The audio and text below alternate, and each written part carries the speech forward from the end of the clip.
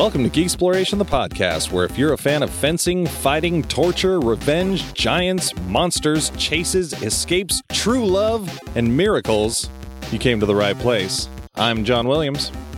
And my name is Ben Robinson. You killed my father. Prepare to die. We're talking The Princess Bride.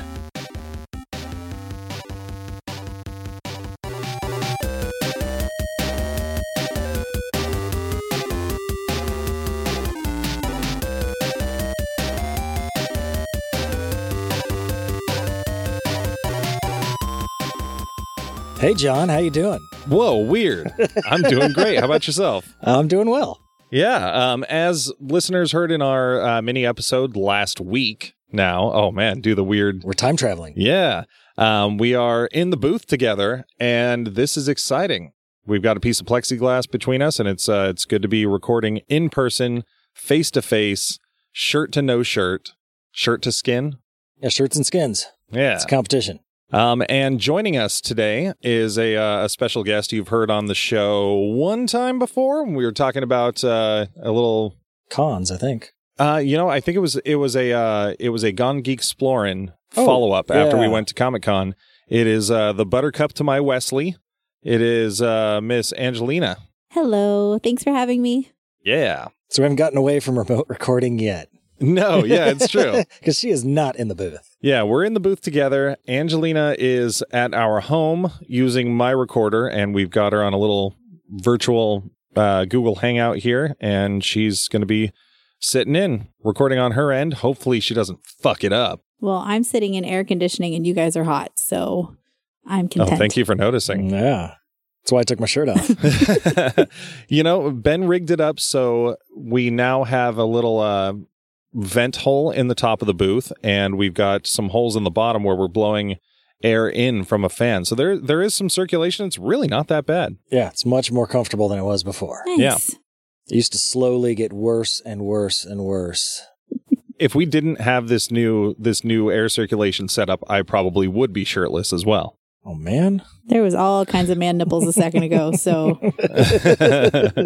So, yeah, we're talking about Princess Bride. This is... Ben, do you want to guess whether or not this is near and dear to my heart? I bet it. I bet it's very important to you as well. Yes. Yeah. And you know what? I would venture to say that you think it's good. And I like it. Yeah. Podcast done. Yeah. All the milestones hit. Go watch the movie and you're set. This is also a movie that Angelina and I have some history on. You want to fill the listeners in on our experience with this up top, Angelina? For sure. We met on Tinder, so we very early on went back and forth with what our favorite things were. And when he asked me my favorite movie and I told him The Princess Bride, his response was, of course, because that came about anytime we realized we both loved something just as much as the other. It was, of course. So we have the same favorite movie. Yep. I was thinking about this earlier, Ben, when we were talking about Pee-wee's Big Adventure, and I was saying it was in my top 3 favorite movies of all time. Princess Bride is one of the other 3. So... What's the other one? Back to the Future? No, I've sort of relegated the third spot to like a revolving spot. Whatever's really on my mind at the time, or whatever my current favorite is. It's the redheaded stepchild of John's favorites. But for years, the third spot was taken up by the movie Psycho. And I had this whole system about how each one had served a different purpose. And they were all like the best or my favorite at what they did. And I didn't notice until I was thinking about it earlier, but all of those movies start with P. Oh. Yeah, I don't know what it is about P movies. You like the P. Take it easy. What? So, yeah, we brought Angelina on because it was such a special topic. And, I think people are sick of hearing 2 dudes chat about shit all the time. So maybe a little female perspective. Too sick of it. Yeah, no shit. That's kind of our shtick.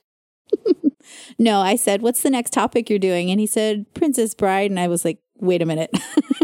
If there's any of them that I can jump in on, please let it be this one. No, I mean, if it's your favorite movie, you're in the right place. Mm-hmm. I said, what did Ben say when you suggested it? And he said, okay, like you're just indifferent. But sure, Yeah, it was probably sure. That's usually my response to most things. Yeah, as long as it's an affirmative response, it's usually sure. And then when you have paranoid overthinkers who spend too much time worrying about context, you're like, oh shit, he just said sure. Does he really not want to do this, or is he just being nice? And like, no, Ben is just like that. He means what he says. Why would I respond with 3 words when I can respond with 1? Well, throw an exclamation point in there or some shit. Texting it doesn't need a punctuation. Yeah, or an emoji. Oh, you have to have emojis. There have been many fights over non-emoji text messages. I'll be sure to throw a really cryptic emoji in there like next a thumbs time. Up. Make you overthink what it means. Oh, yeah. No, something from way down the list. A barf face? Yeah, like a picture of like the one of the like a building. Like, what the fuck does that mean? On my work Zoom, when people are always responding to messages and, putting little laughing faces or the praise hands or something, one of my favorite things to do is Statue of Liberty. Because you're raising your hand? No, yeah, I mean, unless you're actually talking about America and being patriotic, it doesn't actually really apply to anything. So I just want one person sometime to go like, what's with the fucking Statue of Liberty? You don't like liberty? Yeah. Fucking communist. Yeah, you got a problem with it? America. So this movie, it's fucking great. The things I listed off in the intro are there. And I love that's the selling point from, let's just get into it. Peter Falk's grandpa talking to the grandson played by Fred Savage, who's sick in bed. And Peter Falk's coming over to read him this story. So he tries to sell him on it by listing off all those things. And that sounds fucking great. Those are good things. This was pre-Wonder Years too, right? Yeah, it has to be. I mean, well, they were filming in 87. So yeah, I think it would be just before, maybe right around the same time. Yeah, I have no idea. I'm trying to remember when Wonder Years was, and I don't know. Yeah, I mean, we've got computers and phones in front of us, but welcome. Yeah, I ain't using that. We're not here for facts. One thing that jumped out to me in the opening of the movie, like you see the title card for The Princess Bride come up, it's silent. The first thing you hear is coughing. Yeah. Mm-hmm. And what's weird is the world we live in now, like I watch content so differently now with all of this germophobia and everything that like I heard him coughing and I was like, fucking coronavirus. Oh my gosh. It was 1987. What? I totally thought of it when he's fighting Fezzik.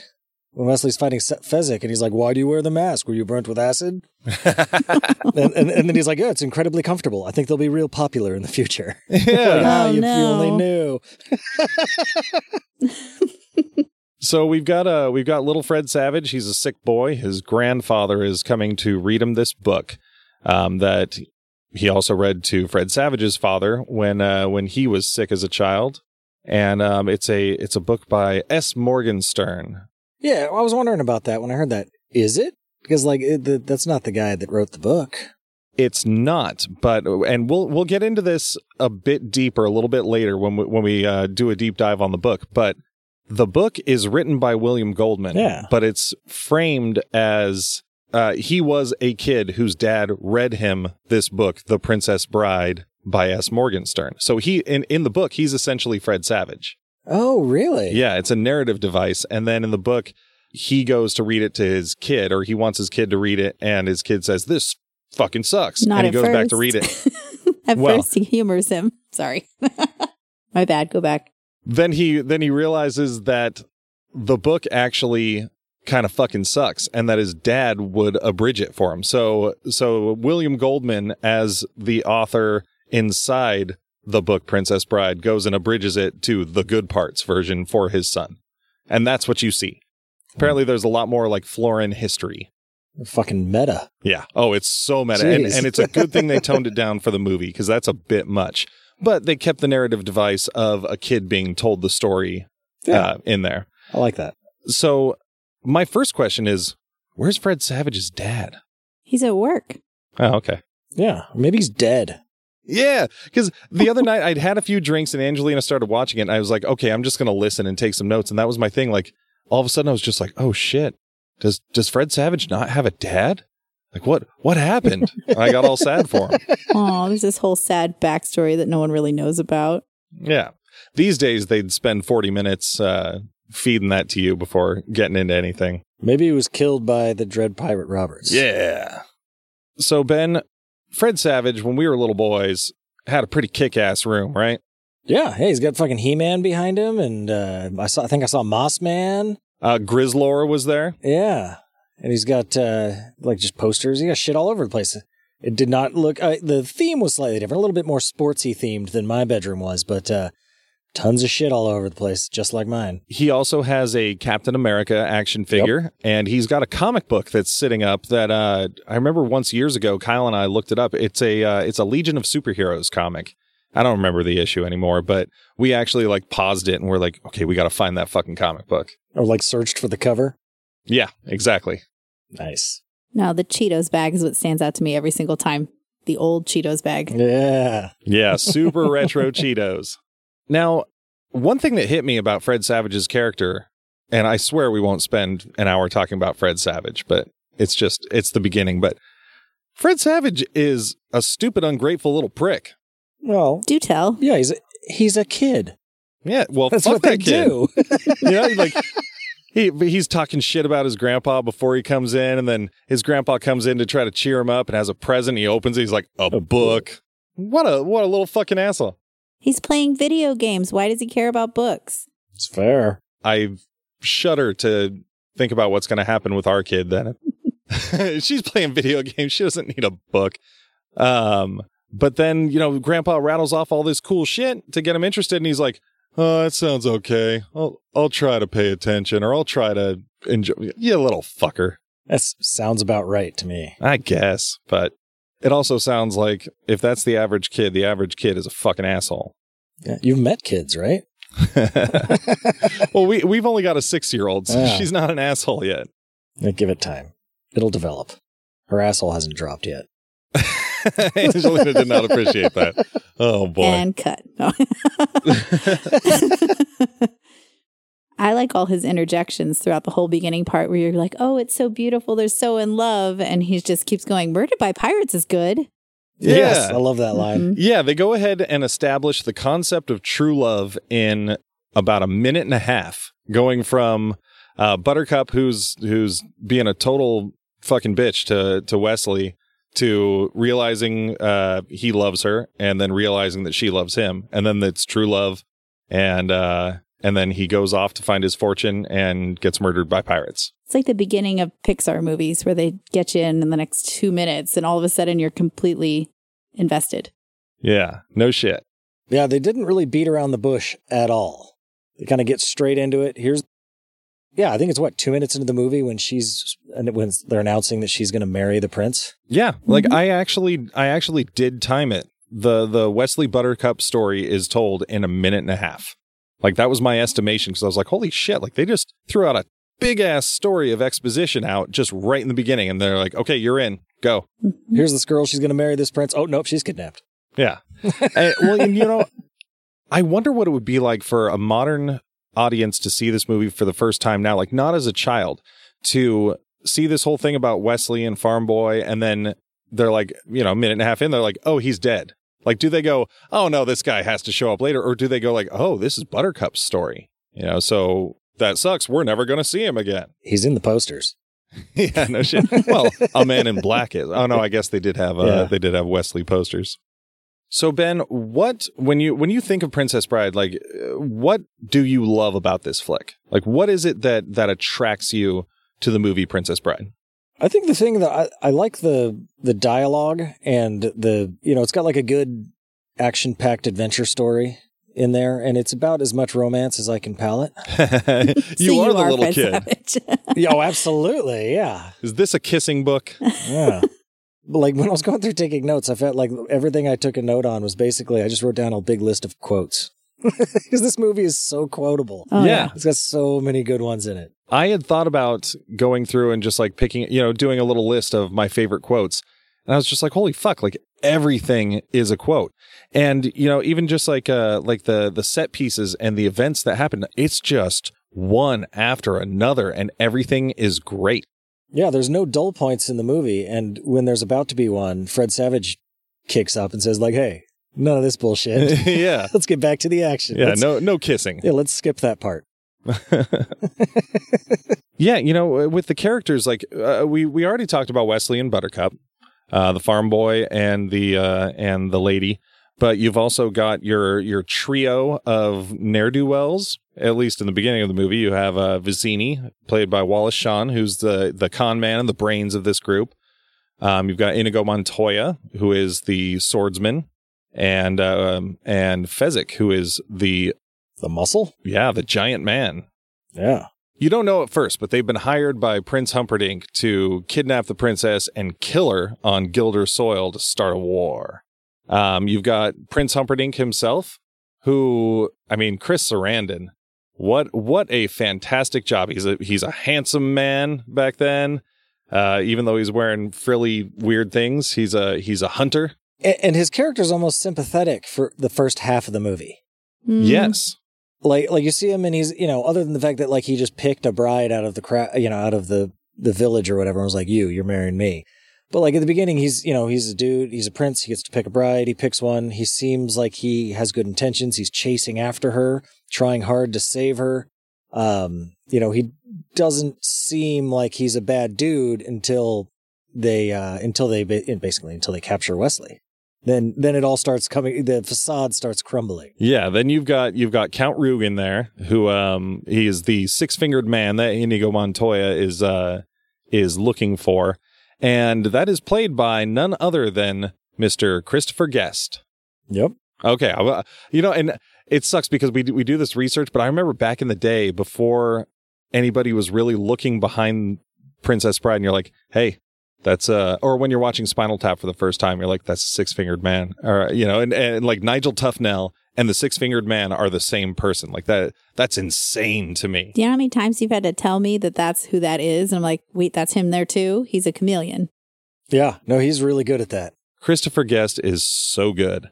And yeah, his Count Rugen is a mean fucking asshole. He's a sadist. Yeah.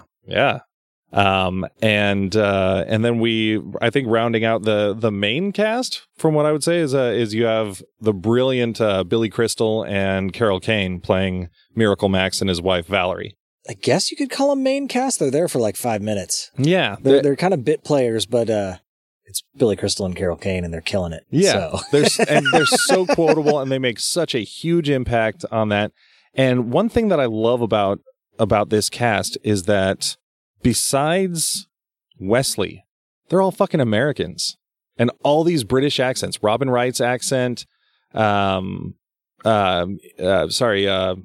Patinkin's Inigo, his Spanish accent. Yeah, Humperdinck's British accent. Count Rugen's British accent. Like, I had no clue that any of them were not British growing up. Well, Robin Wright's stepfather was British, and that's how she learned to speak that way, because of Monty Python. He showed her that when she was a kid. Oh, neat. Mm-hmm. Nice. Yeah, and I know Christopher Guest is some sort of European royalty of some kind. He's like really? Yeah, he's like a duke of something, like through blood.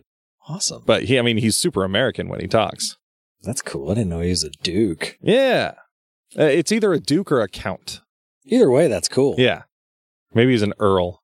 I don't know. When I read that Billy Crystal ad-libbed like most of his lines as Miracle Max. Like he had like, a framework that he was supposed to work with, but like the whole thing about the MLT. Yeah, mutton, lettuce, and tomato. Like he just made that up on the spot. I could totally see that. Same thing with like chocolate makes it go down easier. Yeah. Like, have fun storming the castle. Well, Mandy Patinkin said the only injury he acquired on set was a bruised rib from holding in his laughter with Billy Crystal. Awesome. Oh, that's great.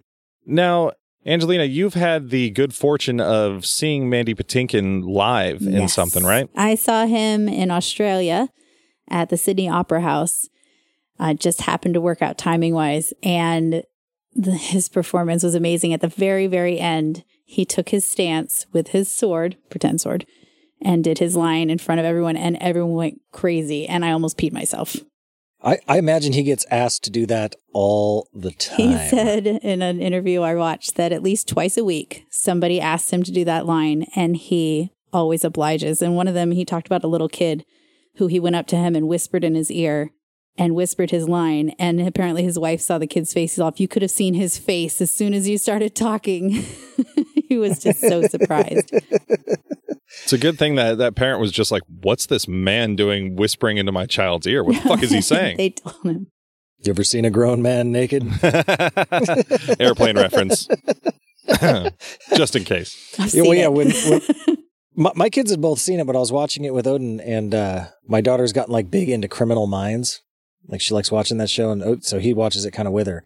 And I was like, that guy right there, you recognize him? He's like, no. I'm like, that's Gideon from Criminal Minds. I was like, holy shit. Because I remember when I realized that, I was like, wait a minute.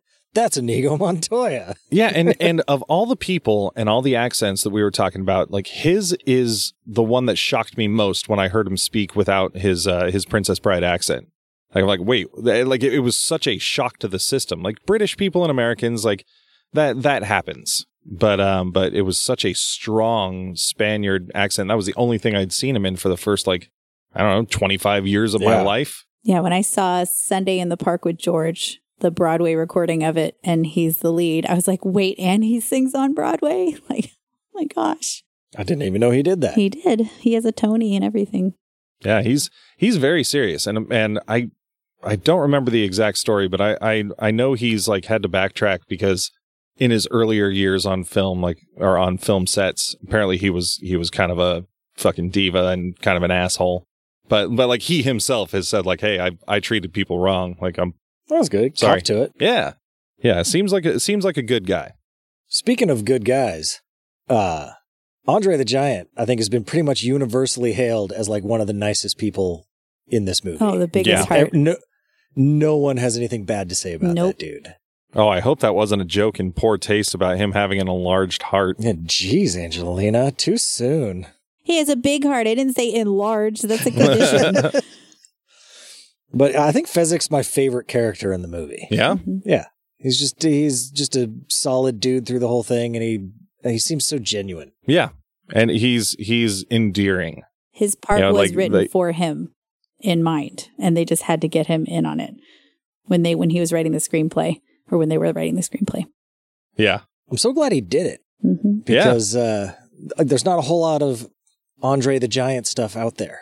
Yeah, and apparently by that point in his life, his body, was falling apart, and he couldn't support any weight. So, like, anytime you saw them, like when he was doing like the Cliffs of Insanity thing, like, of course they're all rigged up, so there's no weight on him at all. I remember seeing or hearing something where, like, in the end when he catches Buttercup, he's like actually strapped to like a huge piece of wood that will keep him standing and rigid. Oh, wow. Really? Yeah. Because you could see him moving around. He doesn't look like he's comfortable. Yeah. Like, it does not look like he's moving around easily. I mean, I don't expect a man that size to be very agile anyway, but yeah, like, he's got a certain gait to his walk that is not a stroll. Professional wrestling isn't exactly easy on the body either. Yeah. No, he wore that outfit, that bodysuit, to cover up a brace that he would have to wear during wrestling. Really? Mm-hmm. Oh, shit. Well, he was 7'4". Holy shit. And weighed 519 pounds. That's a big old man. He's a big fucking dude. I saw an interview with Mandy Patinkin. I watched some special features on the Blu-ray earlier just to get some little anecdotes.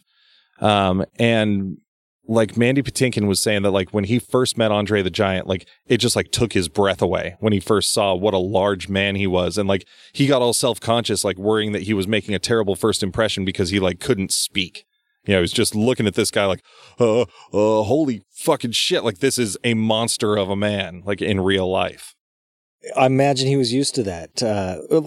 Chris Sarandon told a story about, because he had his daughters like come on set, and like they were in the dressing room getting ready, and like his daughter came in and just screamed as soon as she saw him. And then his other daughter came in and also started screaming, and they like got him out, and he was like, oh man, I'm so sorry. In the meantime, before that, they were so excited to meet him. They were like, you work with a giant? And they asked all these questions. They were so excited to meet him. And as soon as they saw him, that was their reaction. And then I guess his response when he was like apologizing was that, that he's either they come to me or they run from me. Oh, I was like, oh, you poor guy. And all the stories you hear about people's interactions with him, like reportedly is just the biggest sweetheart you ever could have met. And man, what a shame, that there aren't more of him out there. Well, and one of the things he said about filming it was somebody asked him how he enjoyed it, and he said, "No one looks at me." Like he felt like he was just part of the gang. No one made him feel bad or look at him. So it was really special to him. Except Mandy Patinkin and Chris Sarandon's daughters, apparently. Screaming at him. Besides that part. And I just to speak to his size, there's this picture floating around on the internet. I'll have to post it on the Instagram of Andre the Giant visiting the set of I think it was Conan the Destroyer, and it was Andre, and I think it was Kareem Abdul-Jabbar was in that movie as a bad guy. Yeah. And then so they're on either side of Arnold, and he's like hanging on to either of their like either biceps or shoulders. And he's just like dangling. He looks like a small child, like dangling from their arms between them. Yeah, there's a cool like shot that production shot from Princess Bride where it's got Andre the Giant and then Mandy Patinkin and then Wallace Shawn below him. And like you look at it, it's like they look like they're they're stacked on top of each other, but like they're all standing up. Yeah, like they're like the Russian dolls that you just fit inside of each other. They are they're literally just a head and shoulders taller than each other. Yeah. And Wallace Shawn's Vicini. Like what a perfect fit for an obnoxious dude like that, and the inconceivable and I guess we can get into some of our favorite scenes. And this is one that Ben has a little tie to in real life, the scene where they put the iocane powder in the wine, for the Battle of Wits. Yeah. All the snappy little lines that he's gotten there, like you can tell he 100% believes the things that he's saying about how he is so much fucking smarter than you are. Yeah. Plato, Aristotle, morons. Yeah. But even before that, so I mean, like we were talking about, they kidnapped the princess, but we have the Cliffs of Insanity. Does anybody else lose their breath when they're watching that scene? I know you do. Yeah. I am like when they first show them, or like when they're actually climbing them? When they're climbing. Like I am so deathly afraid of heights that it makes me nervous watching that. I know it's fake. I know they're using miniatures and composite shots and like when Wesley's hanging on the side of the cliff, like he's not in any danger, but it freaks me out. Like when there's those adrenaline junkies that take videos of them, like, doing handstands on the top of skyscrapers, like it actually like makes my stomach turn. No, I do not feel that way. Well, but I'm glad you do. Yeah. I think it's safe to say that probably it's got to be my favorite scene in the movie is right after that, the sword fight. Yeah, that's such a good sword fight. It is the stuff of legend, and we got that as kids. And I guess Mandy Patinkin and Carrie Elwes. Is that how you say that? Yeah. Elwes? Mm-hmm. And Carrie Elwes, like we're really concerned about making it like a good fucking sword fight. So they like rewatched like every sword fight they could find. Yeah, like Errol Flynn and Douglas Fairbanks and Yeah, and they practiced it so much like they actually learned each other's parts in it so that they could have swapped places and still done the sword fight to make it look perfect.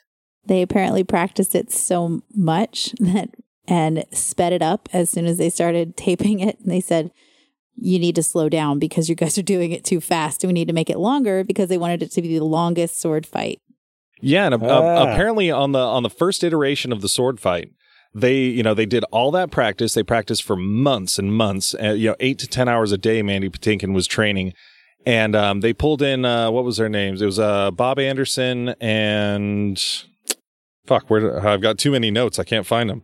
Yeah, the dudes that did Star Wars, right? Yeah. I mean, one of the guys actually was on old movies with Errol Flynn. Like he went way back in there. Yeah, and these guys are like 60 years old, but they're just fucking dancing around and they just know exactly what they're doing.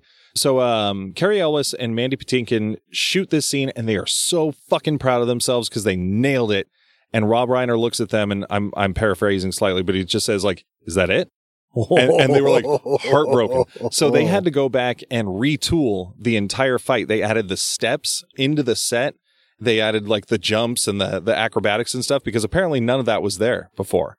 And then they made it a point to be, I can't remember the name of the movie from, I think it was maybe the 60s that had like the longest sword fight. And they're like, nope, like we're going to beat that.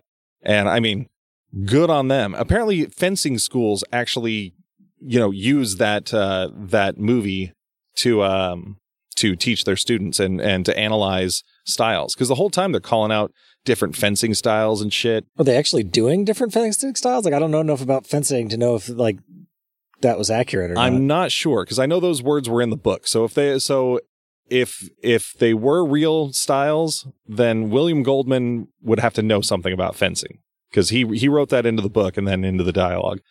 And the entire way through, it's Cary Elwes and Mandy Patinkin, except for the flips.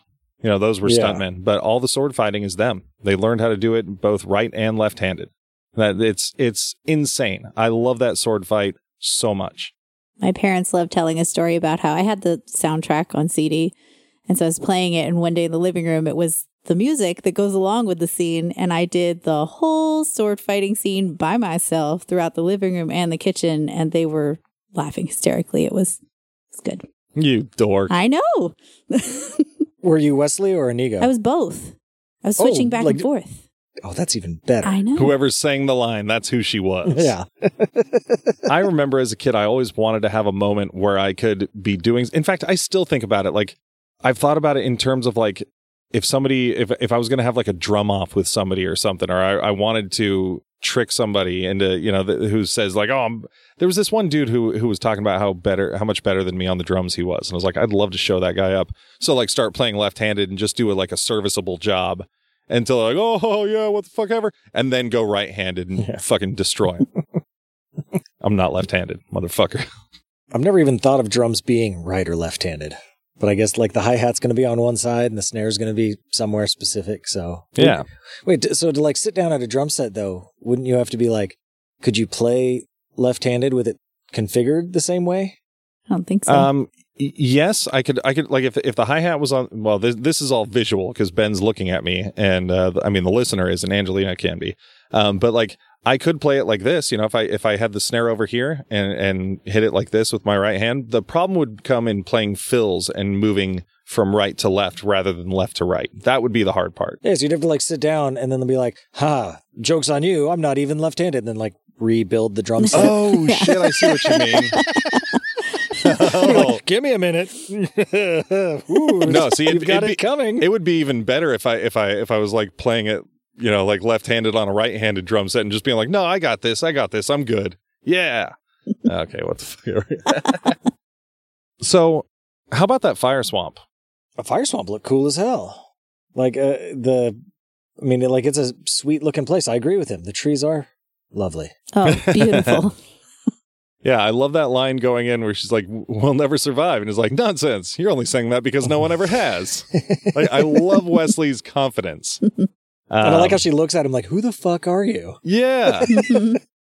And there was something about in the set design or the production design when he's hacking at those vines. Like, they look so meaty. Like, they really look like some good honking vines. Yeah, and is he actually cutting through them? Like whatever they are, they must be like soft enough that he could cut through them, because it looks like all of his cuts seem to line up with where they're being cut. Yeah. Like if they were breakaway, like he was spot on with all that. But I guess if you put that much time into a sword fight, why not, right? Yeah, no shit. And there we have those fire bursts and the I think they call it lightning sand. That was the first scene that they filmed. Was when they decided to light Buttercup on fire. It was the very first scene. God, I was thinking about that and lighting, getting lit on fire and then having to like fall into sand, and she's got like sand all over her face. I'm like, that would be miserable. Uh-huh. Like they were actually under sand. When I was a kid, that actually like really bothered me. Like how long they were down there and then coming up, and the sound they both make when they burst out of there and they're breathing. Dust comes out of their mouth. Yeah. And they're just like, it's all like, there's no way they didn't get sand in their eyes and shit. Like it looked miserable, but it looked fucking super cool because she like just disappears into the sand. I'm not sure how they did that. If they had like some sort of like thing that kept the sand there, but like she could fall through. Yeah, like it had a hole that would expand so she could get them. No, because then all the sand would go through too. It'd have to be something that would like like a sand sphincter. Something like that. I don't know what that would be, but it looks really cool. And like I'm pretty sure they practically jumped into some sort of sand, went all the way through it, and didn't die. So I'm really curious how they did that. Man, I bet we can find out online. Yeah, because it's not CGI. Yeah, no. Like it's definitely practical, and it looks legit. It looks like they dove into a giant thing of sand, like Scrooge McDuck into some coins. Yeah, I mean, just like everything else that we've talked about, where fucking practical looks better. You know, if that was CGI sand, you could probably tell. Ugh. Well, and today, like, I mean, if I was an actor, I got to tell you, and they were like, all right, now we need you to jump into this giant vat of sand. I'd be like, we're doing that with CGI, right? I don't want to fucking do that. Like, sure, it'd look better practical, but that looks shitty. Can't we do that with CGI? Man, that is weird. Yeah, man. But then right coming out of that, the fucking ROUSs, man, rodents of unusual size. Mm-hmm. There was people in those suits, right? Yes. Yeah. 2 different people. One that was really able to run really fast and one the opposite need. I can't think now. But apparently one day on set, they didn't have the second person, and apparently they got pulled over for speeding, and they're trying to explain to the police officer, no, I'm in a movie, I need to go. And they were like, well, what movie are you in? The Princess Bride. What are you playing? A rat. And then and they had to go and get him out of the jail so that they could bring him back to set. Yeah, I imagine the other person, if the other one had a specialty, would probably be in face effects.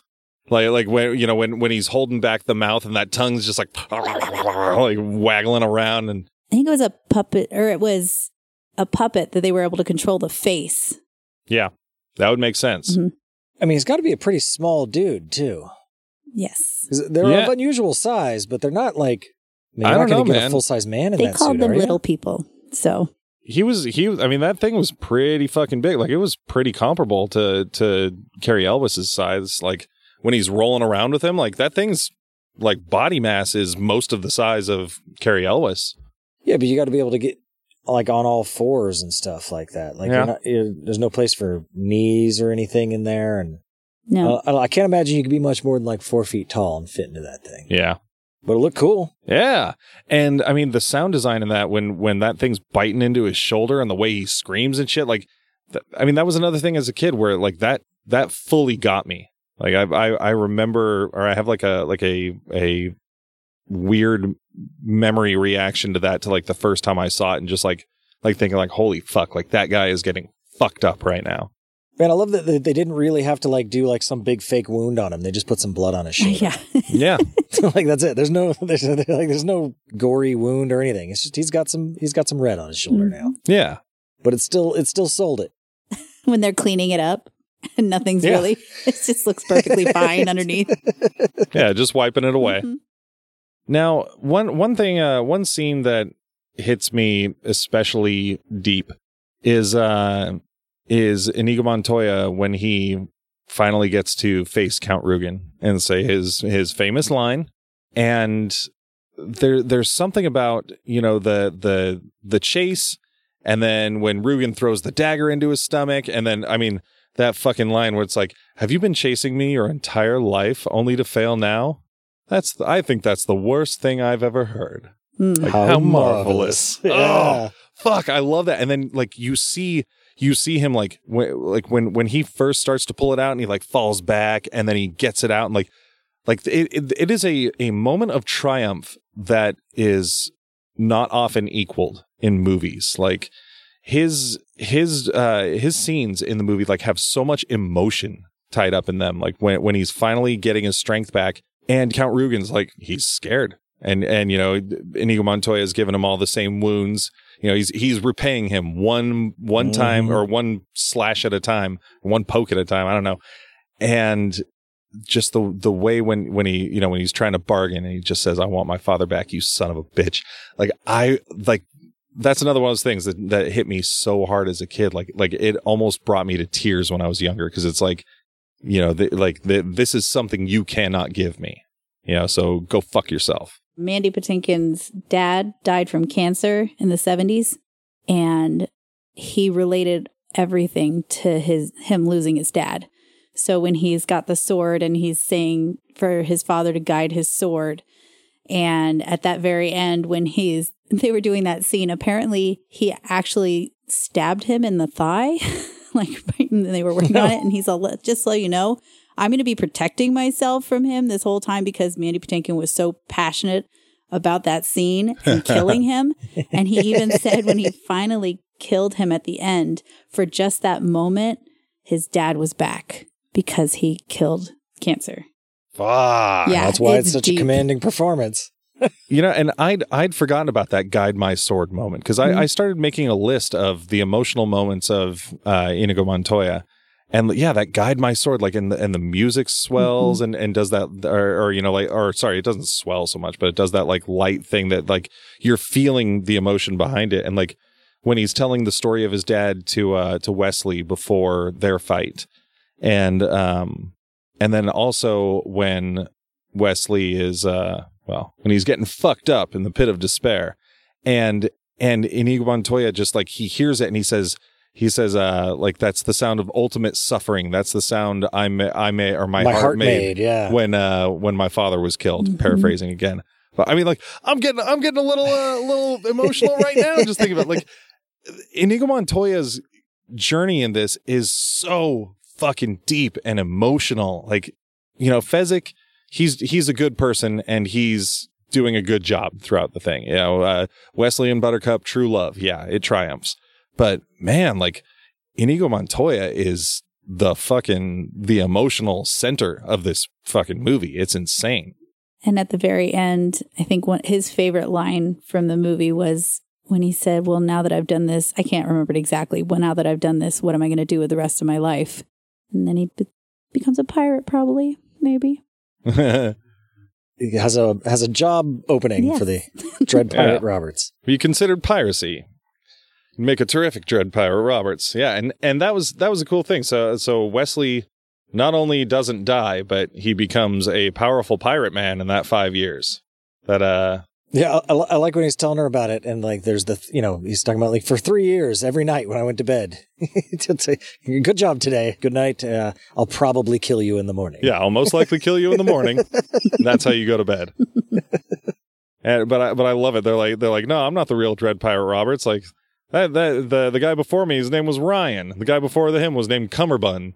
And, you know, the Dread Pirate Roberts had been, retired 15 years and living like a king in Patagonia. Yeah. So. And I think that son of a bitch line is the only curse in the entire movie. Yep. I think otherwise they stay pretty clean. You know, that's probably why it was such a hit in the Williams household as children, because, you know, growing up very religious, so we didn't like the cusses or the gores.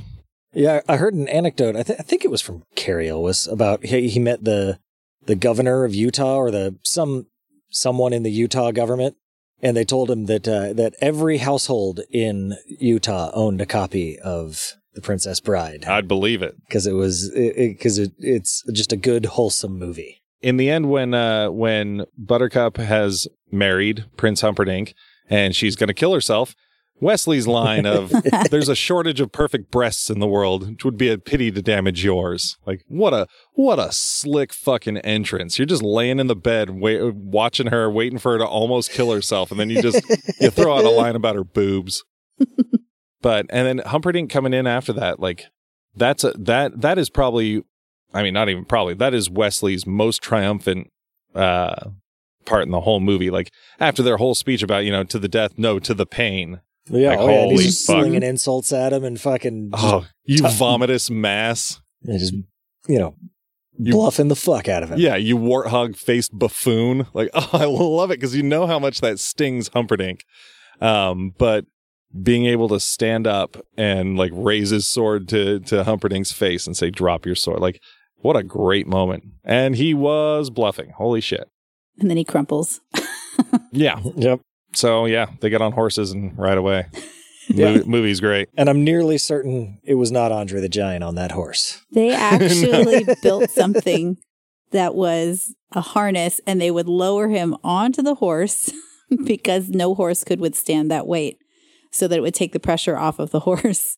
And apparently he was a very heavy drinker because that was the only medicine he could take because of his condition. And so apparently one day he was drunk as a skunk, and they're lowering him down, and he's just this big drunk giant coming down being all silly. And they're like, this is a picture we'll never get out of our heads. Upon a poor, terrified horse. I know, run. I mean, 519 pounds, that is really heavy. That's a heavy man. Like you see those people that are 500 pounds, but they don't look like Andre the Giant. Yeah, no, they look like those twins on the scooters. Yeah.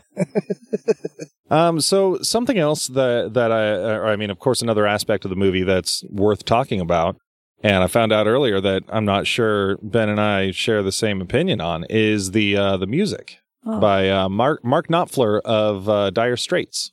Yeah, I don't like it. Yeah, can you believe that, Angelina? What? I heard that earlier. No, I mean, there's a couple, like the main theme is pretty good. And this and that, but the way it's into the movie is just so not good. What? So the whole, when he's chasing after, Vincini and his crew, where it goes to the traveling music, I guess, between the scenes. Yeah. I can hear it in my head.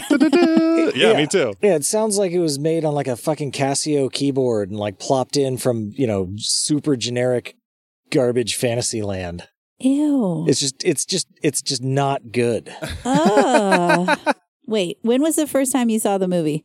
Oh, geez, when I was probably like, small child. Okay, at least it's when you were a kid. I feel like sometimes when people see it as adult, they just don't get it the same way that if you saw it as a kid.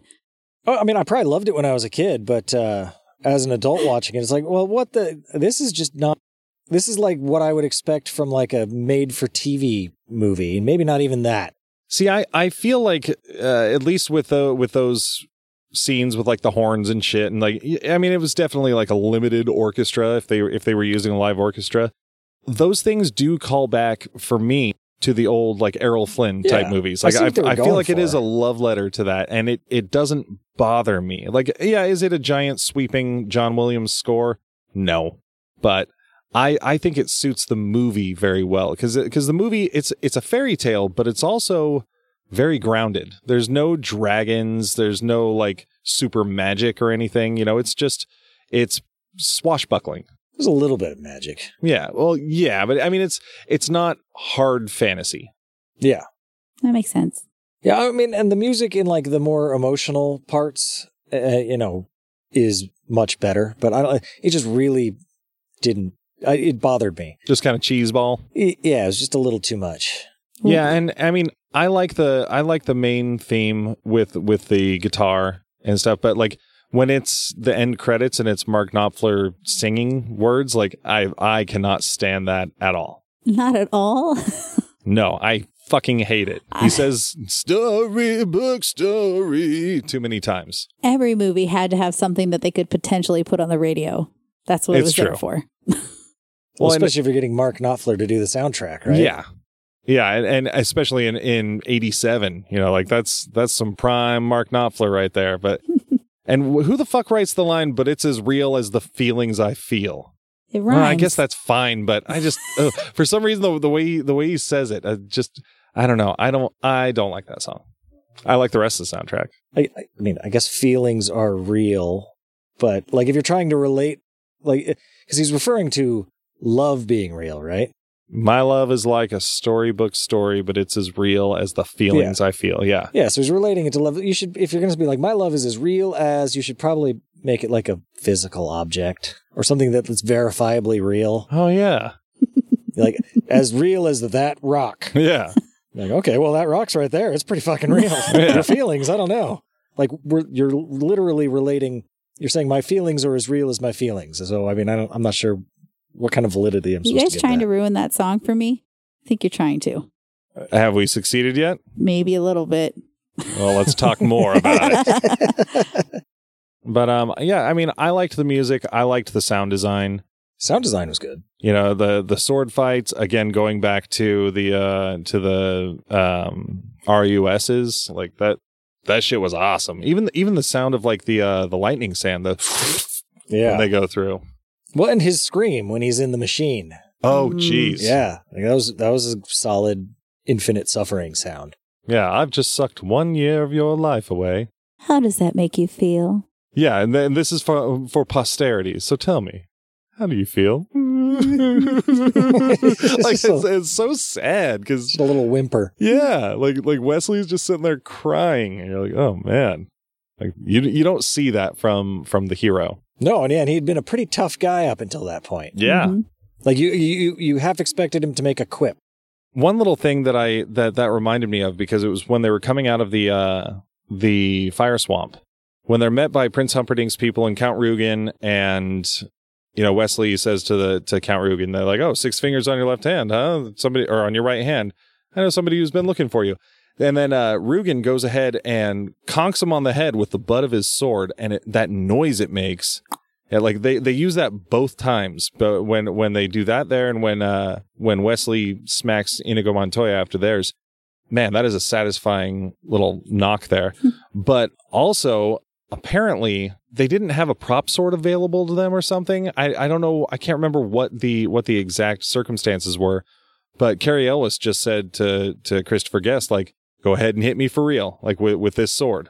He hits him for real, knocks him out for real. What? Really? Yeah. So what you see there is actually Cary Elwes getting knocked out. No way. Yeah. I wonder if that's where they got the sound and they're like, oh yeah, let's do that again. That really sounded like someone getting whacked in the head with a sword. Yeah. Fucking gross. Holy shit. I didn't even know you could knock someone out that way. I thought that was just like a movie trope. Just bopping them on top of the head like that. Yeah. At the final sword fight, apparently the Count was making the sound effects for a sword. And they stopped him. They're like, we're going to add those later. You can stop doing that. Ting, ting, ting, ting, ting, ting. That's awesome. Oh, and you hear stories about like Star Wars actors doing that too. Pew, pew, Boy, especially with a lightsaber, it's got to be kind of disappointing that it doesn't make the noise. Yeah, I mean, you're holding like a hilt with like a broomstick. You're like, oh fuck! Like I have to believe this is a lightsaber somehow. Somebody make a noise.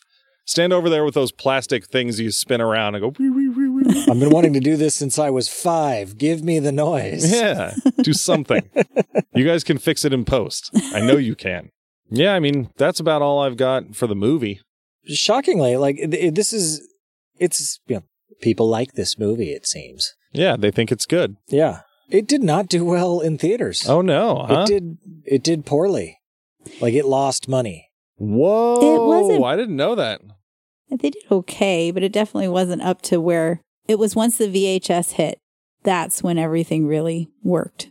Yeah. I think I saw a quote from Rob Reiner. It was like years later when he was talking to someone because he was excited because it had just become profitable.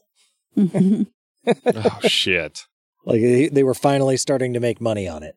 Mandy Patinkin went to go to a theater just to try and hear the reactions from an audience. And when he went, there was no one there. Oh. Well, he heard their reaction. Yeah, man, that is rough. And yet again, Rob Reiner had a hard time getting it made, too. Like he shopped it around, and because I guess his dad, Carl Reiner, gave him this book when he was a kid to read. So like that's, ever since he'd read the book when he was a kid, he was like, and he started becoming a filmmaker. He wanted to make this movie. How poetic. It had been attempted to be made multiple times before and it never worked. And then they asked him, like, if you want to make a movie, what movie do you want to make? And he was like, no, you don't want to hear what I really want to make. They're like, no, tell us, what movie do you want to make? So The Princess Bride, they're like, anything but that one. Yeah. Oh. They shot him right down. Like, I guess Robert Redford had tried to get one made back in the day, and it didn't work out for whatever reason. And so eventually he ended up getting the money from good old Norman Lear, same guy that funded Spinal Tap and was the producer on All in the Family. Oh, good man. With Meathead back in the day. So Norman Lear is credited for bringing a lot of joy into my life. Oh yeah, Norman Lear's the shit. That guy did all kinds of stuff, man. Damn. Yeah, he's He's definitely someone you should be appreciative to. Yeah. Him and Rob Reiner. Yeah, no shit. From what I heard, production sounded like everyone had just a joyous time making this movie, too. I think like everyone was, Rob Reiner rented a house up in North England. They all stayed in it, and they'd like hang out and cook food and like play guitar and sing songs after the shoots and stuff. And they all just kind of hung out and were like a family. And it seemed like everyone involved, it was just a pleasant experience for them. Yeah, Mandy Patinkin, when they were watching the rough cut, got very emotional at the very end, and his wife wanted to know, she's like, what's wrong? And he's like, I've always dreamed about being in a movie like this, and it actually happened. And he's all, and it never happened again. It was just how lucky they were to be a part of it. Yeah, like he never dreamed he would have been a part of something so special. Mm-hmm. Yeah, and it's not as juicy as when you hear like the, James Cameron Alien story where like he almost has to fire the whole crew and if fucking everyone's miserable. But it is cool to hear, like, it's just they went out there. They all had a fucking blast making the movie. They loved each other. No one had any big drama or anything. And they all were passionate about making a good movie. And it shows because I think it shines through in the movie that everyone had a good time and was there and wanted to be there. Yeah, like you haven't, or at least I haven't heard a single story from anyone involved in that movie about like, oh, this person was a piece of shit. Yeah. What a great experience. Mm-hmm. I'm jealous of them. Well, when Casey met Robin, who's Casey? He was instantly smitten by her. And then apparently she had a crush on him, but he had a girlfriend. So Who are these people? Casey Ellis and Robin Wright. Oh, Carrie Ellis. That's what I meant. My bad. Go back. Sorry, Carrie. I was very confused. I was confused. I know. It was like he's looking at me confused. Well, what the fuck do you mean? Casey Elwer. He was the cameraman. Well, of course, like so many other properties, there's a movie and there's a book that it was based on. And one thing that I think was really cool. So, of course, I grew up with this movie, and then years later, I went to read the book. And generally, you're going to be disappointed in the movie, or you won't think as highly of the movie after you read the book because the book is always better. In this case, it benefited by the fact that William Goldman was both the writer of the book and the screenwriter. So, when I was reading the book, I remember the first time I attempted to go through it. I got to a certain point and I sort of dropped it because it expounds on a whole lot of other aspects of the movie. Like, but the second time through, I loved it to death. But it goes into everybody's backstory. The beginning with Buttercup is quite a bit longer. It definitely takes longer than 90 seconds to tell. Like she's still being a bitch to Wesley, but it describes about how, like, when the day that Buttercup was born, like, the most beautiful woman was a woman in France, and she wasn't the most beautiful woman anymore. Like, they put a whole lot of emphasis on beauty, and then, like, as she got older, she was a tomboy, so she slipped down the list of most beautiful people. And then, yeah. Oh. And then after she found out Wesley had died, like, she sequestered herself, and she came out more mature and had, lost her baby fat, essentially. It kind of implies that she was then the most beautiful woman in the world, and that's why Humperdinck came after. It talks more about Humperdinck, who in the book is like an overweight man, but he is like a master hunter, and like instead of the pit of despair, he has the zoo of death, which has like 5 different levels of different deadly animals that he can go and hunt. And it talks all about Inigo Montoya's the situation with his father, and then like his training to become what's referred to as a wizard in fencing, which is like the highest rank. He is a master swordsman. Fezzik growing up as like a Turkish wrestler. And, but everything in the book, everything from the movie is in the book. There's just more of it in the book, because thanks to William Goldman, like all of those lines that you love are there. So it's like a familiar piece of literature already, except you're just getting such a much more rich tapestry. Nicely said. Read the book. I'm working on it. Yeah, Angelina's been working through it. And then they also in later editions, they had released a like the first chapter of a sequel book, you know, and like they did it under the guise of like, oh, well, you know, we're trying to get this book translated and written, but the Morgenstern, what's it called? Estate? Yes. Is very protective about it. And they don't want to release it. It was called Buttercup's Baby. And, I was even doing a little refresher on it earlier and I can't remember anymore. But all I remember is that it ends with this asshole throwing, what's the kid's name? Like Waverly or something, off a cliff. And Fezzik dives after the baby and like grabs the baby and is like tucks the baby into him to hopefully protect her from the impact at the bottom of the cliff. And that's where it ends. What? Yep. Yeah, that's rude. Yeah. Throw a baby off a cliff? Yep. And then they never wrote the sequel? Yeah. As I think the last word there was in 2007, like William Goldman was saying that he was trying to crack the sequel story. And unfortunately, he passed away a few years ago. So there will never be a sequel, at least not from him. Well, when you end your first chapter that way, you know, you're like, haha, that's a good cliffhanger. They'll want more. And then like you go down to write the second chapter and you're like, oh shit. Kind of left that at a hard place to pick back up. Yeah.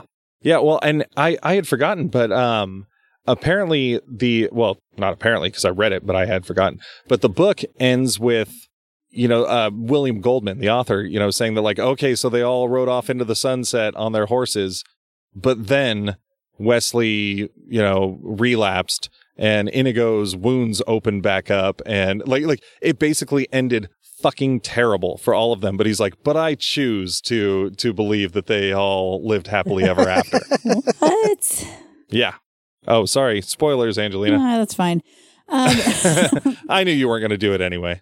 There was apparently a deleted scene at the very end of the movie where the boy. Fred Savage, yeah, is going through the book after his grandpa leaves. And then all of a sudden he looks out the window and all of them are outside of the window on their horses, like waving at them. Ew. I know. I'm glad they deleted that. Have been? I am very glad that did not happen. Seriously. Oh, I mean, I wouldn't have been shocked from the time, like late 80s, early 90s. That's exactly the kind of fucking thing that they would do. I'm glad they didn't. Wow. How about break? A little breaky break? Yep. I think my brain could use it. I'm struggling. Okay, we'll be right back. Hey everybody, my name is Trev Allen, and I am the host of the Struggling Artist Podcast. The best way to describe the Struggling Artist Podcast is just a conversation. My guests are from all walk of life, creators and non-creators, it doesn't matter, business owners, or just regular workers, and we just sit down and we just chop it up, talk about life, struggles, and things that interest us. The podcast is available on all podcast platforms, so whatever one you're comfortable using, we should be there. And if we're not, let us know. You can reach out to us on Twitter at PodcastTSA or email if you want to be a guest on the show, the Struggling Artist Podcast at gmail.com. I mean, the podcast is just a lot of fun, and I couldn't do it without these amazing guests that I have on that are so passionate about whatever it is that they're talking about. And so I want to thank them for that. I want to thank the listeners, because if I didn't have you guys, then, podcast would be nothing. So again, check us out, the Struggling Artist Podcast. We drop on Fridays. We'll talk to you later. Welcome back, Angelina. Thank you so much. What about me? You're not You're welcome. also welcome back. So let's get into structure. This should be interesting with a third person. Bum, bum, bum. Super structure. Yeah. Whoa. So first impressions, Angelina, since you are the guest, let's lead with you. What's your first impression of this movie? Early movies, early thoughts, early viewings of the movie, early thoughts. So it's kind of hard because I don't remember a time when I didn't love this movie because I saw it when I was so young. I remember all of the words. I can remember my dad and I sitting on the couch watching it and just talking through the whole movie and quoting everything. And my mom would go, I'm not watching this movie with you guys anymore. Like, I was just thinking the same thing. What? I don't know if I'd want to sit there and listen to you and your dad quote it the whole time either. I just can't remember a time where I didn't love this movie. So I guess that's my first impression. Yeah, you and your daddy enjoying it. Yeah. What about you, Mr. Robinson? So I also don't remember like the first time I saw this movie. I remember being, I was young. It was certainly before the 4th grade, where in the 4th grade we did a production of The Princess Bride, and I was Vizzini. Yeah, and I remember doing so I'd seen it before that, obviously. And we just rewatched it. Like, I called my mom up and was like, do you guys still have that video? And they're like, yeah, somewhere. And it was in a box. Found it. And I watched it at least up through my death today. Because it was a 4th grade production. So it wasn't super great. Oh, it was rough. Yeah. I'm just imagining your teacher was just in love with The Princess Bride and was like, what can we do that would be really fun? Yep. Oh yeah. They definitely abridged it a bit. The total length was only 40 minutes long. Oh, okay. Because yeah, I mean that start. I watched it with Ben earlier today. That start was, it was like it was tracking the movie, and I was like, oh no, like I can't sit and watch this for an hour and a half. No, and neither could any of the adults. Like every once in a while, the camera would pan to the audience, and they looked about as enthused as you would expect anyone at a 4th grade production of anything to be. On the bright side, it was the early 90s there, so no one was looking at their phone. Yeah. Nice. They just had to stare at the wall. That shit was rough, man. They had a chorus there singing songs, and they when they introduced, was it when Buttercup and Wesley realized they were in love with each other, and they broke into that "Go into the chapel and we're gonna get married" song? What? Well, yeah, that was after the wedding announcement. Oh, by yeah, Humperdinch. But yeah, and it went on for way longer than it needed to. Oh boy. But thankfully, I was Vizzini, so I only had a few scenes, and none of them involved singing or dancing. Yeah. So I think that was the highlight of being in that role, was that I didn't have to do no singing and no dancing. Oh boy, and Willie Nelson's on the road again while they're traveling. Yep. Wait, Yeah. I have to see this. Please. Well, the VCR I got from my dad transfers it to digital, so Perfect. So I'll expect a DVD. Thank you. I could probably post it on YouTube. Oh. Yeah, we'll figure something out. Yeah, it was rough, but it was interesting seeing all sorts of people that we went to like high school with. Yeah. Back in the 4th grade, we're like, oh shit, it's that guy. It's that guy. Yep. And I think I killed it. I think I did a solid job. Plato, Socrates, Aristotle, morons. Yeah. And I remember having to talk them into, because when I died, I wanted to roll off the edge of the stage, the front of the stage there. It was only a 18-inch drop. It wasn't. It was nothing. Yeah, it was nothing. But they were like, no, we don't think you should do that. I was like, I think I should do that, and I ended up doing it. Yeah, true Ben fashion. He said, "Fuck you" to authority and did it anyway. What are they going to do? And then you just crawled away afterwards. Yeah. Well, on the video we're watching, the camera pans down to me on the ground, and I was about to crawl away, and then I stopped and laid there and played dead for a minute. I was like, Play dead. So I don't remember. Yeah, so I don't remember how I managed to crawl off stage, but I imagine I did. Yeah, focus went elsewhere.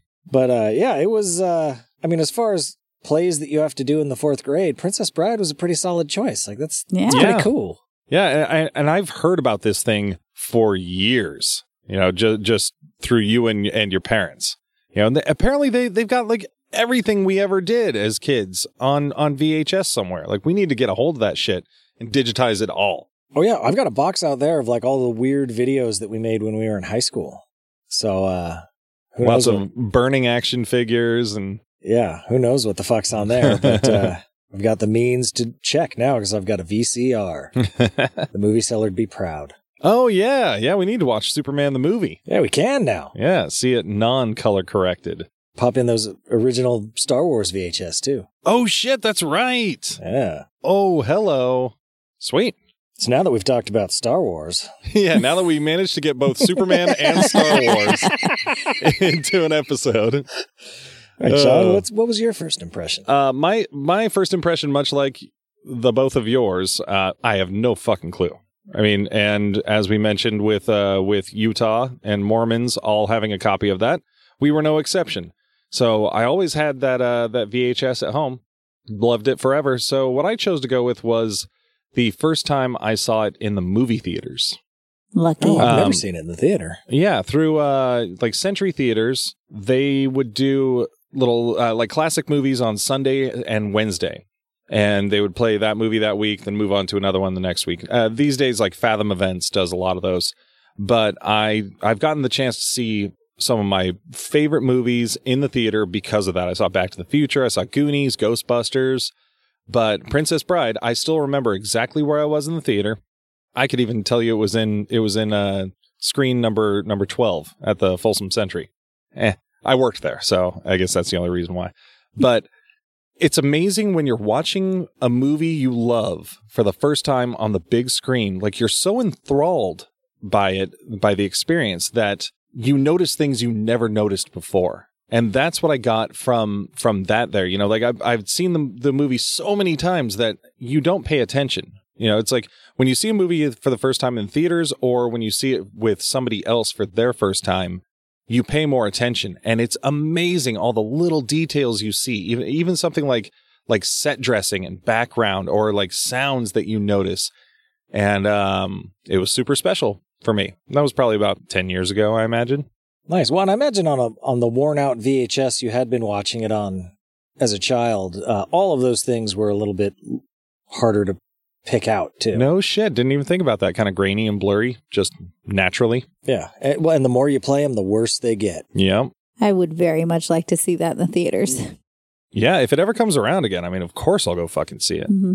Like for Pee-wee's Big Adventure to come to the theaters. Shit. Who knows what I'd notice in that? So next up, we have our favorite use in pop culture.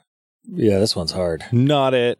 I'll start. I think we can all agree that this is very tough, because whereas some things, like if we're talking about Batman, you know, it permeates the pop culture. There's a lot to choose from. But with this one, I mean, there's the movie and there's how much everyone loves the movie.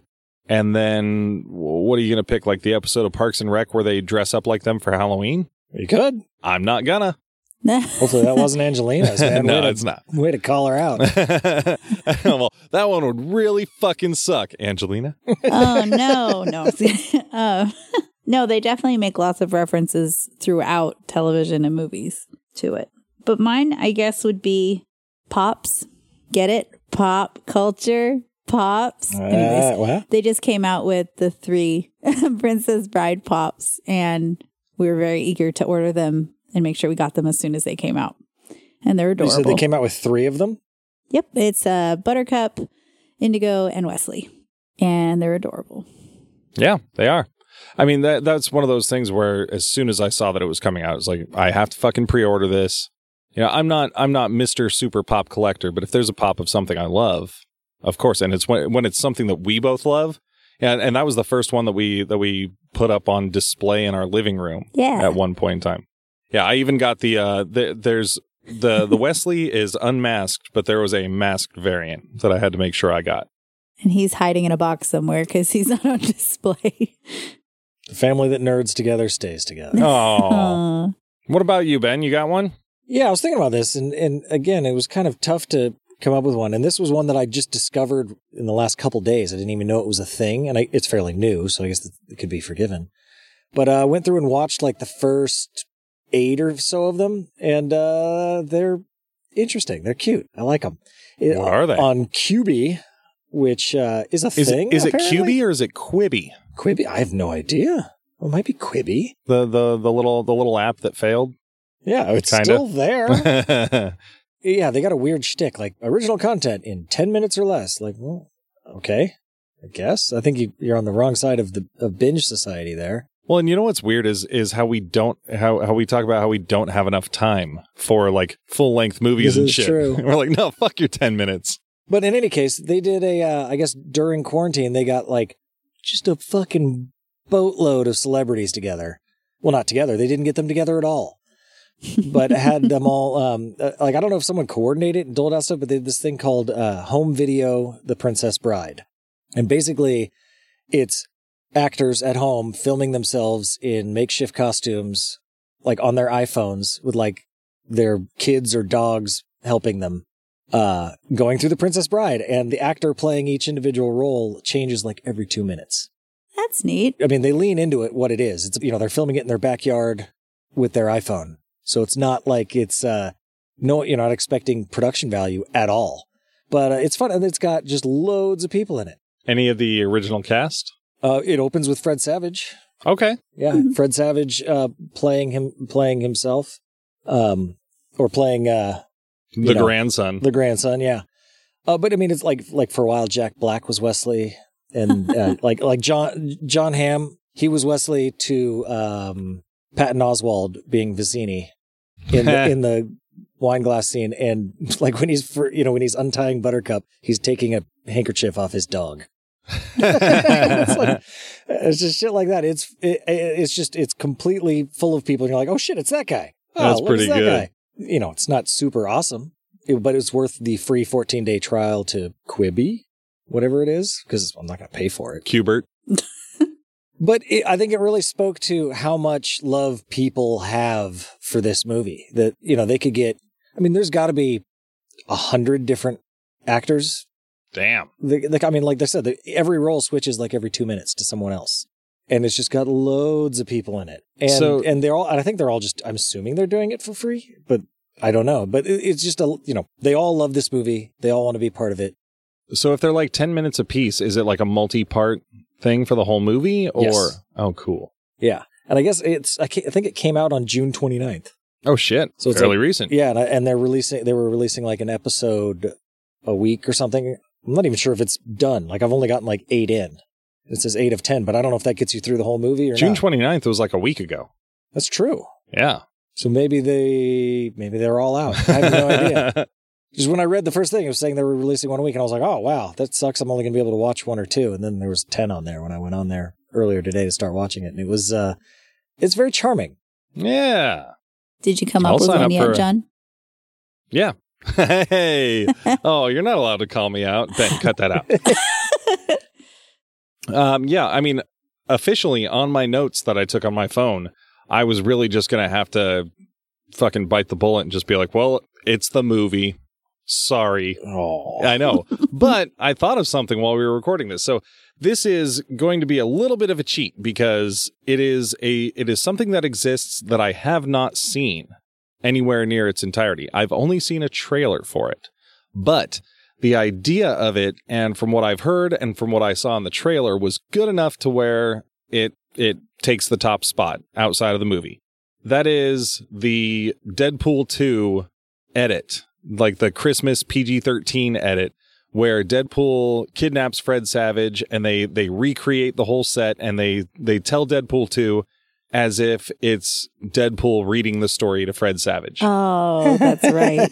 And that trailer was so fucking good, and the I've seen pictures of the set and like stills from it where they just down to the most minute detail, the Santa Claus homemade thing on the door, like all the action figures, the cheat, like everything is there, and I think that is fucking brilliant. I've heard the movie's great. Deadpool isn't a property that I want to watch in PG-13 necessarily, but I wouldn't mind going and finding a supercut of the Fred Savage scenes. Totally. So that's something similarly to yours, Ben, where it permeates the pop culture to a level where like it gets meta. Like it doesn't take itself seriously, and it's just like, we know you love this, so we're gonna give you this. It's definitely a cult classic. Yeah. Like it has a following. Yeah, especially for not being successful at first. That's nuts. Definitely has a following. People do Princess Bride weddings with shit, marriage and everything. Costumes and masks and all of it. Does someone burst in and break the wedding up halfway through? Don't think so. No, no, they don't have a giant flaming Dread Pirate Roberts. Not planned, at least. if we were doing that, I would definitely tell. I imagine it would be Ben doing the ceremony. I'd say, "Man and wife, say man and wife, man and wife." But no, that's not happening. Just for the record. No. Oh, they even have theaters where they'll do it just kind of like Rocky Horror, but it's Princess Bride, and they have little things they do throughout, like anybody want a peanut? And everyone throws peanuts at the screen. And I think that would irritate me. And then they can quote along with the movie while they're watching it. And it's okay. And no one's going to get upset like John Williams. John will get upset. Yeah, you and your dad can go do that all you fucking want. John will be there with his headphones on, trying to ignore it.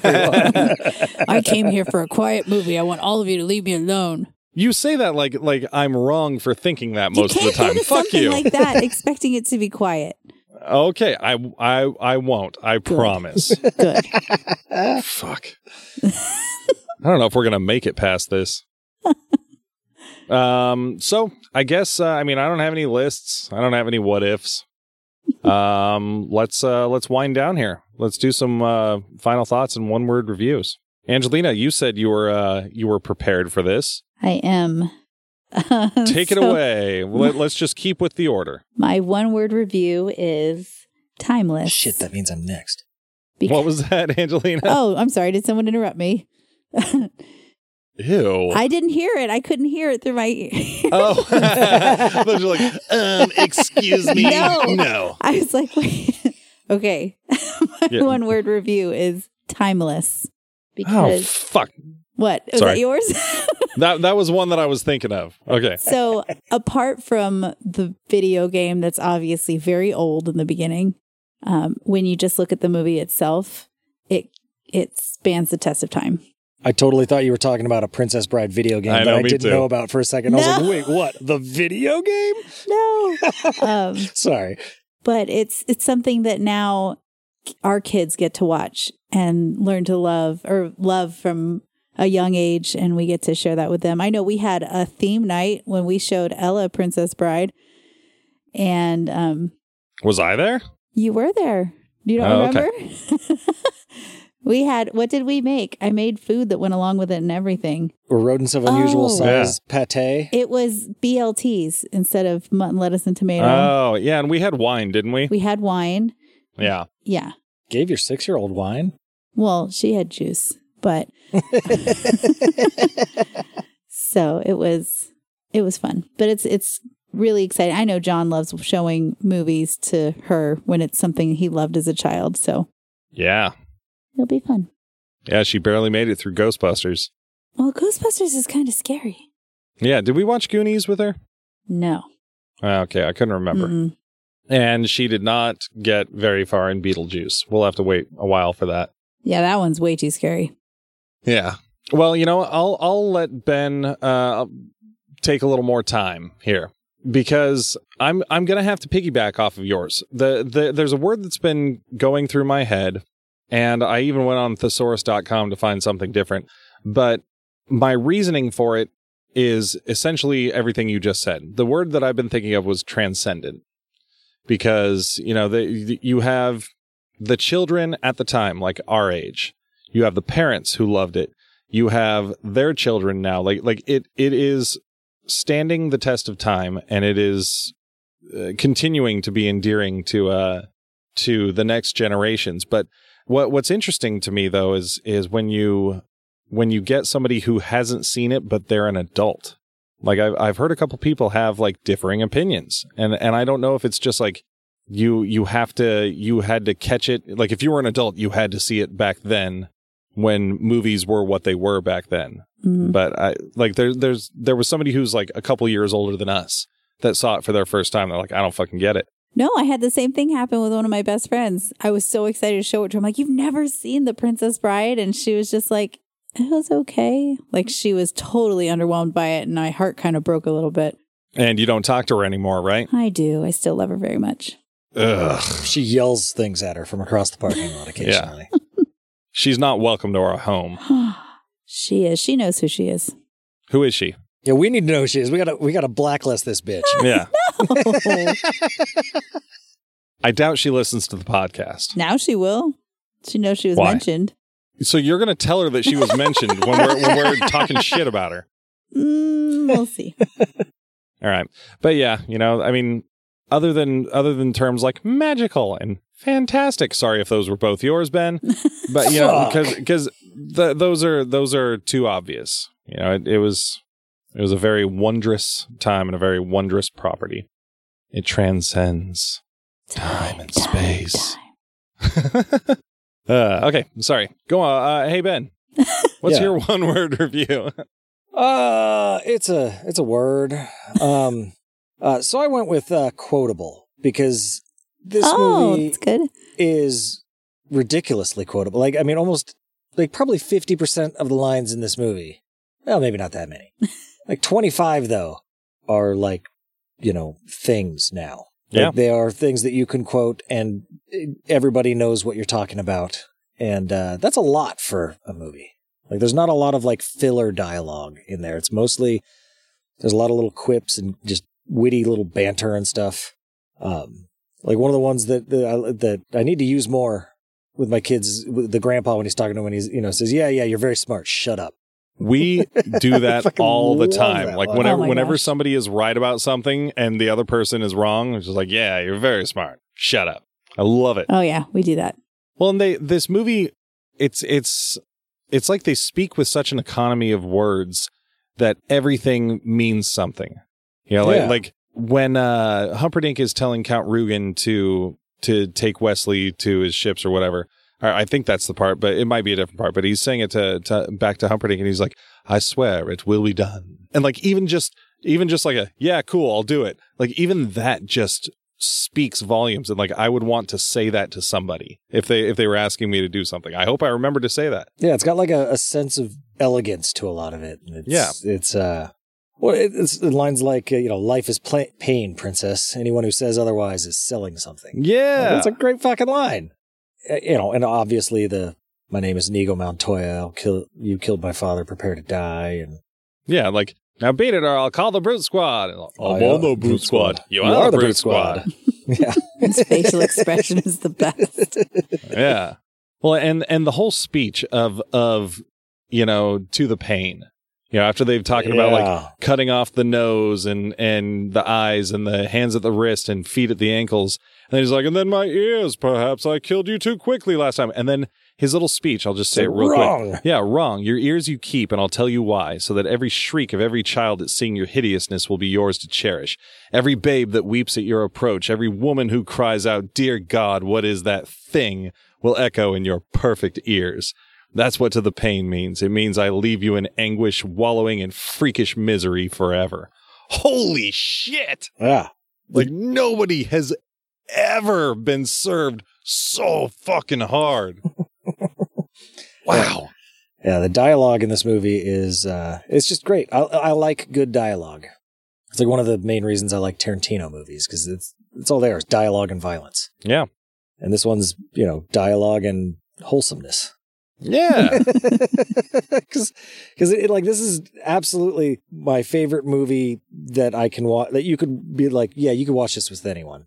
Your grandma, your kids. It's your favorite movie that you could watch with my family. Yeah. Yeah. I like, scary, violent, horrible things most of the time with lots of F-bombs and nasty stuff. But this is just good, clean fun.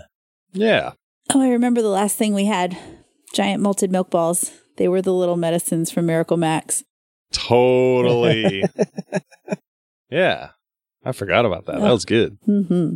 Yeah, see, this movie spawns wholesome stuff. Like that. Yeah. Like, no one's doing that with Alien. No. Oh, gosh. Oh, the food. Oh. All right, folks. Well, thank you for traversing the channel with the shrieking eels with us tonight. Thank you very much to our guest Angelina for coming in and hanging out with us and adding to our show. Thank you for having me. Yeah, of course. Our pleasure, or at least my pleasure. It was Ben's pleasurable pleasure? for all. Yeah, I was thoroughly pleasured. Thank you. This is the man who's not wearing a shirt. Yeah. Oh no, one hand's been below the desk for a while. Oh, geez. If you want to let us know how we did today, you can drop us a line, an email at geeksplorationpodcast.com. You can find us on the social media channels, Facebook, Geeksploration, the podcast page, Twitter, GeekSplorePod, and Instagram, Geeksploration Podcast. And if you enjoyed today's show, please go and leave us a 6-fingered review on Podchaser or Apple Podcast. We still got merch, shirts and whatnot available at shop.geeksplorationpodcast.com. Yeah, you did it. And As always, our theme song is Cruisin' for Goblins by Kevin MacLeod of Incompetech.com. Hey, John, as you wish.